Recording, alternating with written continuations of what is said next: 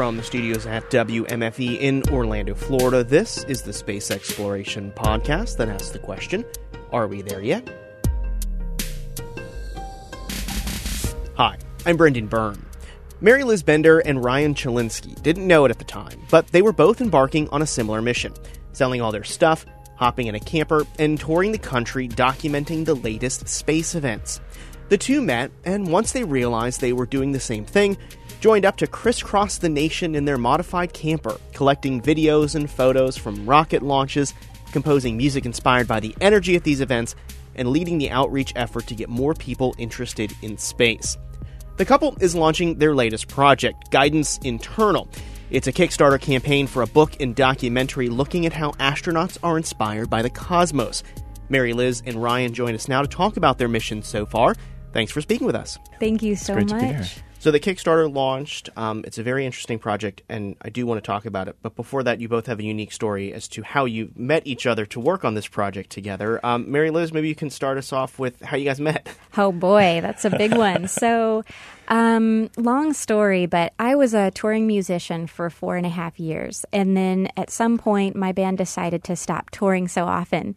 I couldn't handle sitting still in Louisville, Kentucky. So I ended up selling my home, all of my possessions, and hitting the road to take space on tour. That's what I wanted to do. Okay. So I headed out with that mission, went down to Florida to visit with family, and then naturally gravitated to Kennedy Space Center, obviously, to start documenting what's going on there. And in doing so, I met this guy not long after having landed there. And we were sitting at a table, and I was trying to explain to everybody, all of the space journalists who were having lunch with us, what I was doing. And they're like, who are you? You just came out of nowhere. I said, well, I'm taking space on tour, inspired by the tour I just did with music, and now I want to do this. And I was showing them sketches of my van that I would eventually have. I was going to have the NASA Astrovan, and it was going to, pump data to NASA about, the particles and wherever I was. And so I had this master plan laid out, and they said, my gosh, this is so unique. I've never heard of anything like this. No one's doing anything like that. And I said, yeah, I know, I've done research. No one's doing anything like this.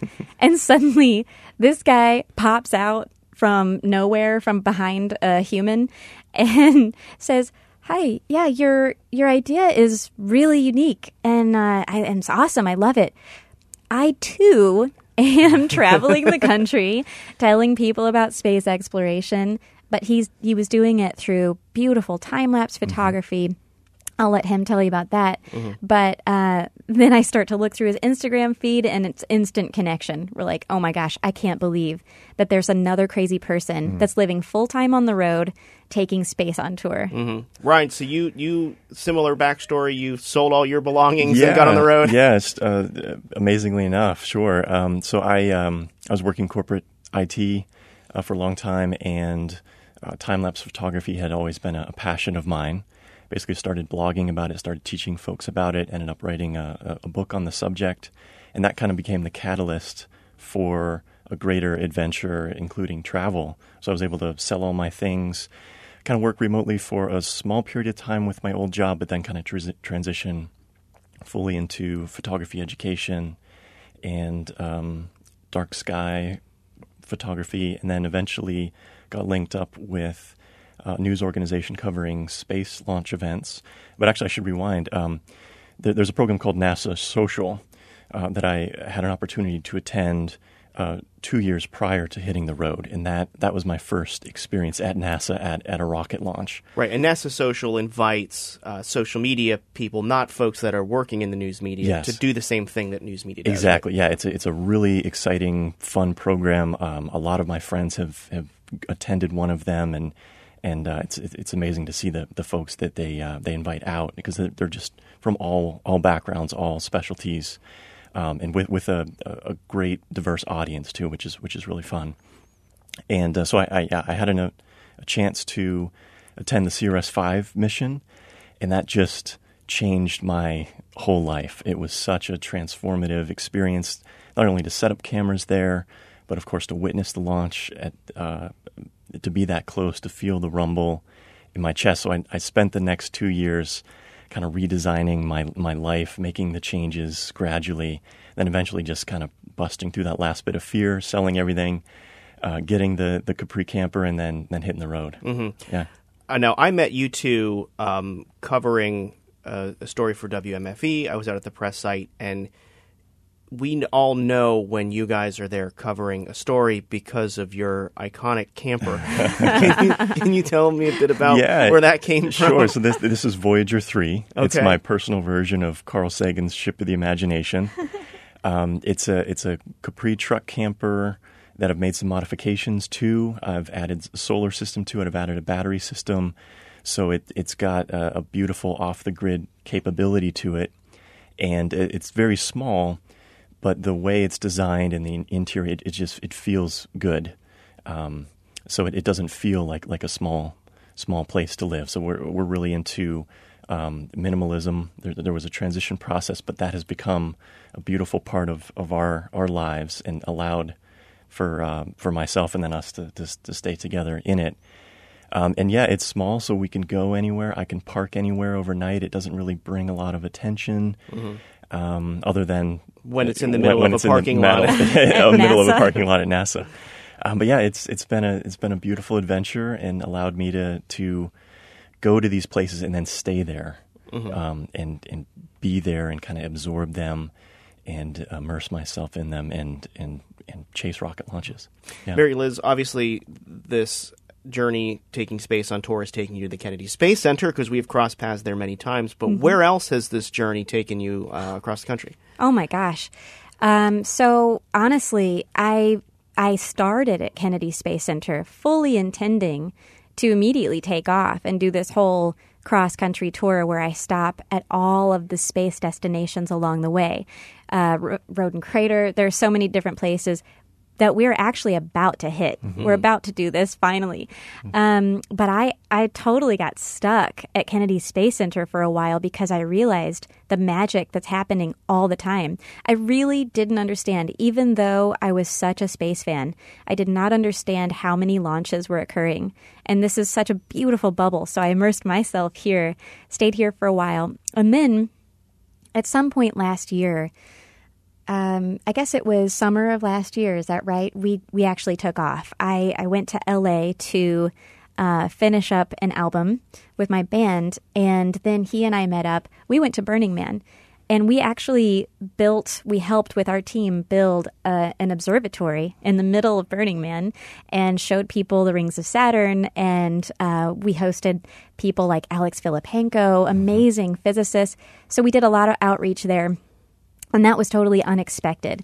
Then we went from there to LA, and we hit all the spots in and around LA. We were constantly at Vandenberg Air Force Base covering all of those launches. Finally got to see Mount Wilson. Oh my gosh, I fell in love. But other than that, we really hit those two locations and stuck to them. And now we're about to do the whole actual tour. I'm so excited because my initial idea was that I was going to be doing this alone. I was totally cool with it. I was like, I'm going to do this thing alone. Now I'm like, oh, this is so much better. This is so much bigger. I get to share this with someone, and his perspective makes the outreach so much better. So I'm really excited. Ryan, one of the things that I've learned kind of covering this beat for the short time that I have is that astrophotography, and especially rocket photography, is this, you need to have this unique combination of both, the creative eye and the creative brain, but also this incredible knowledge of technical detail, because capturing these remote shots is not easy. And watching you work a few launches ago, you kicked it up to 11, and you've got these, high-speed cameras out there on these car battery rigs. I mean, tell me about the technical side of things that goes into it, and then how do you make it so beautiful at the same time? Yeah, altered perception is just a deep love of mine, pushing that edge through.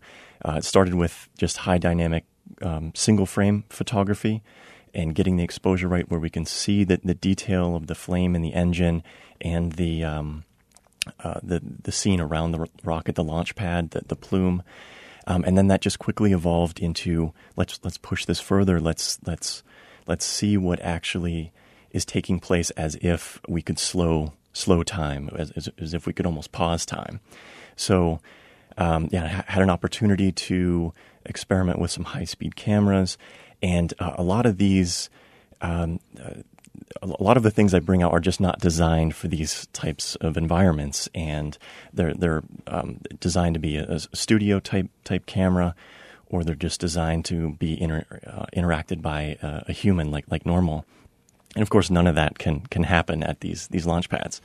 So it requires a lot of DIY work, a lot of experimentation, car batteries, solar panels, because we get about an 8 to maybe 12 hour opportunity in advance of the launch to set up the cameras. So they have to survive that long, stay powered. And sometimes there's a scrub as well, or a delay in the launch that requires the cameras to stay active for an additional 24 hours.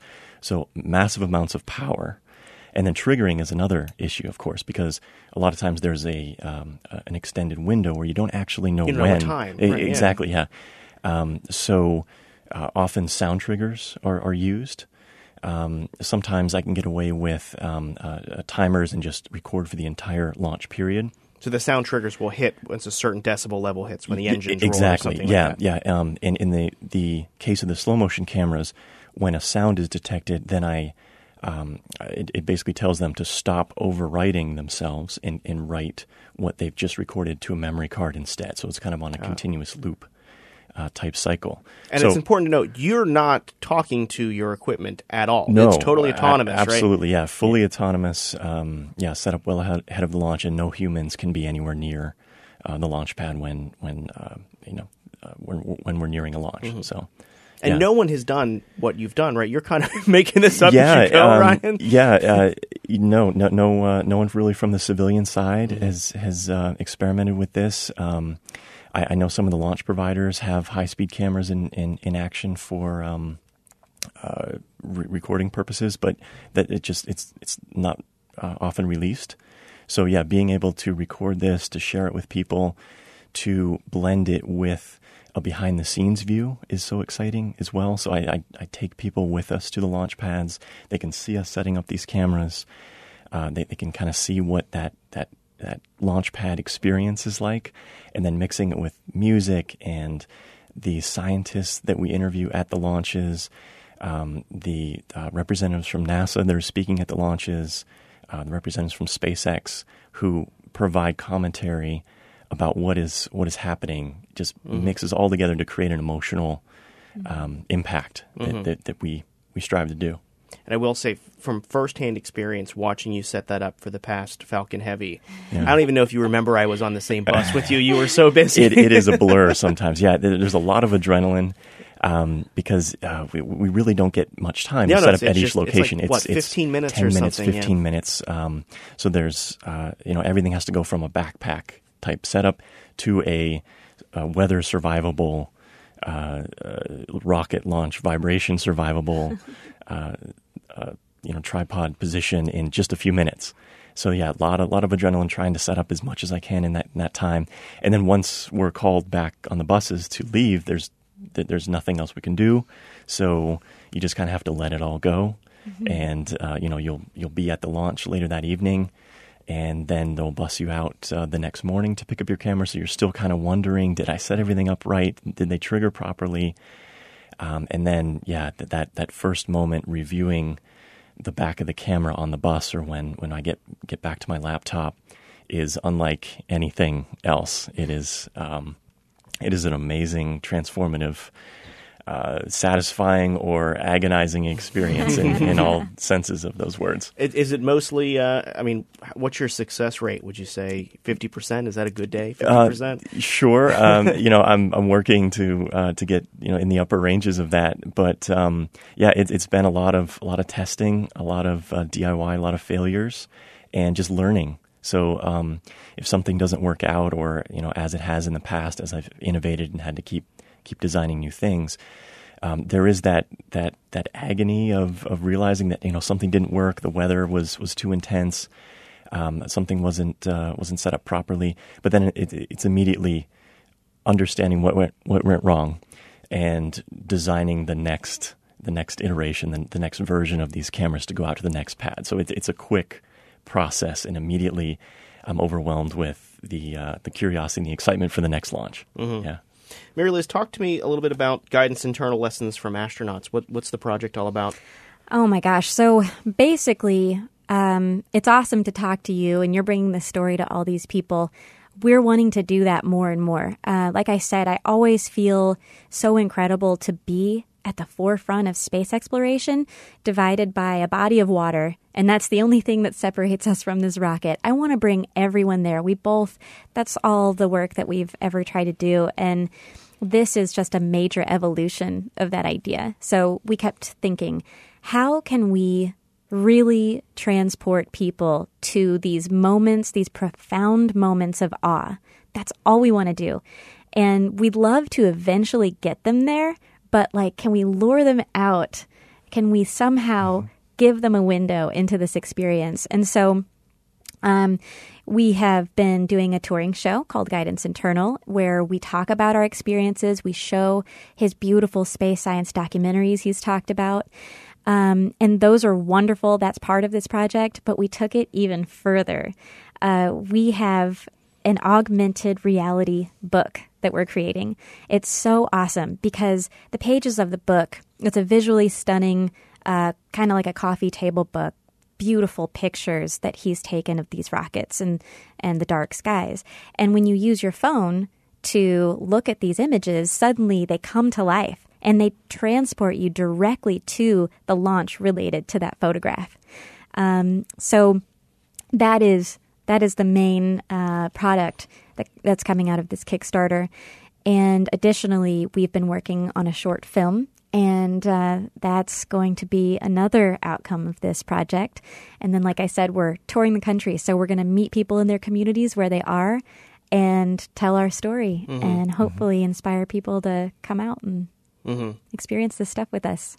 One of the people that you've interviewed for the documentary is Story Musgrave, and he's been on this podcast before, and I've had the opportunity to talk with him. And one of the things that I find so profound about Story is, he was the one who helped fix the Hubble Space Telescope, which I think had a huge impact in getting me interested in this field, the images that came from Hubble. Yeah. Can you talk a little bit about how technology like the Hubble Space Telescope, like augmented reality, is kind of helping us tell these stories and getting them, as you mentioned, into more hands and in front of more people? Ryan, does it make it easier? Is it more of a challenge with all this technology? No. Well, it's a mix of both. But the knowledge gap to understand the technology is quickly shrinking.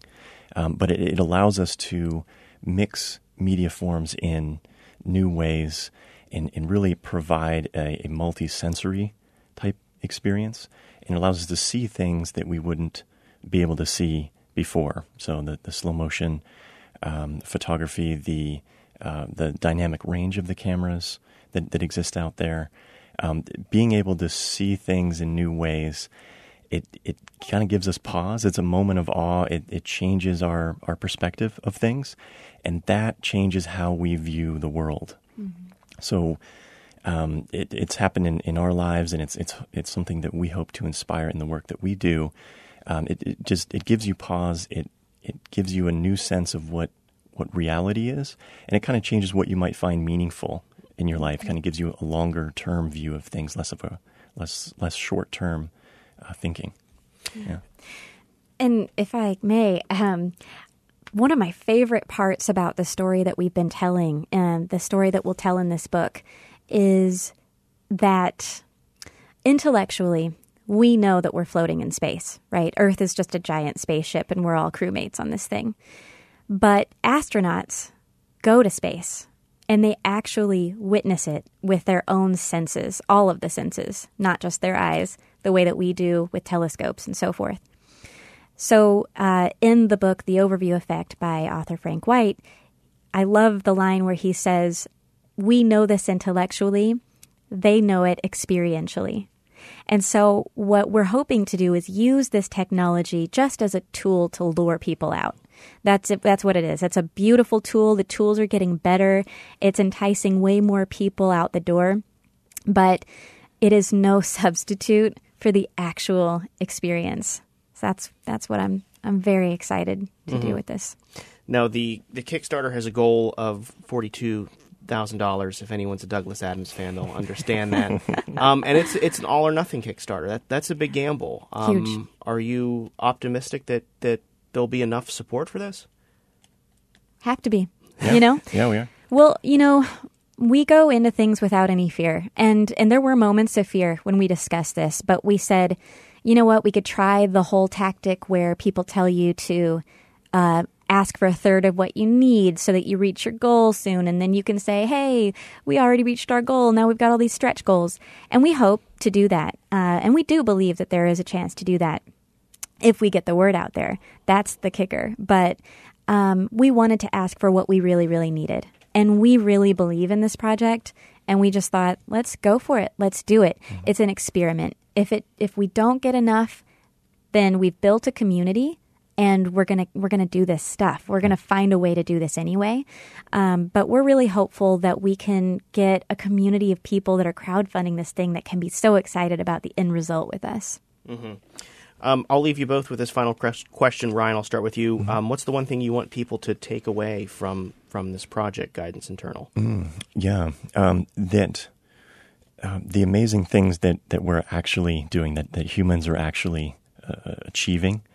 There's often a lot of pessimism, a lot of doubt about where we're going, about the level of progress, about the current state of space exploration, and that's just not that's not the case. That's not what actually is happening. So, if we can do a small part to show people what is actually happening here in Florida and in California and across the country.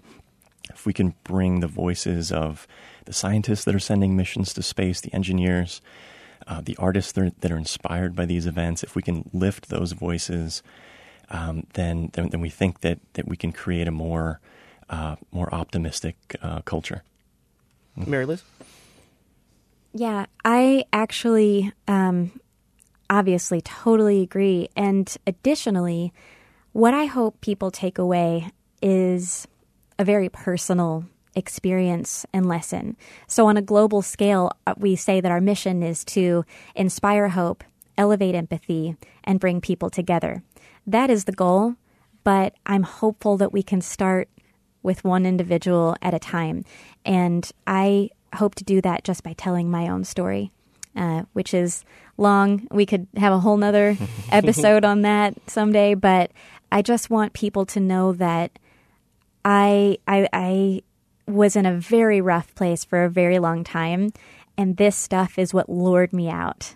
It lured me out, got me out of my own minute problems and into thinking about bigger things, which got my brain off of that stuff. And then I began my search for meaning, which is something that we talk about a lot. So I'm hopeful that people realize that if I can make it here, anybody can make it here. And I want to help people get there.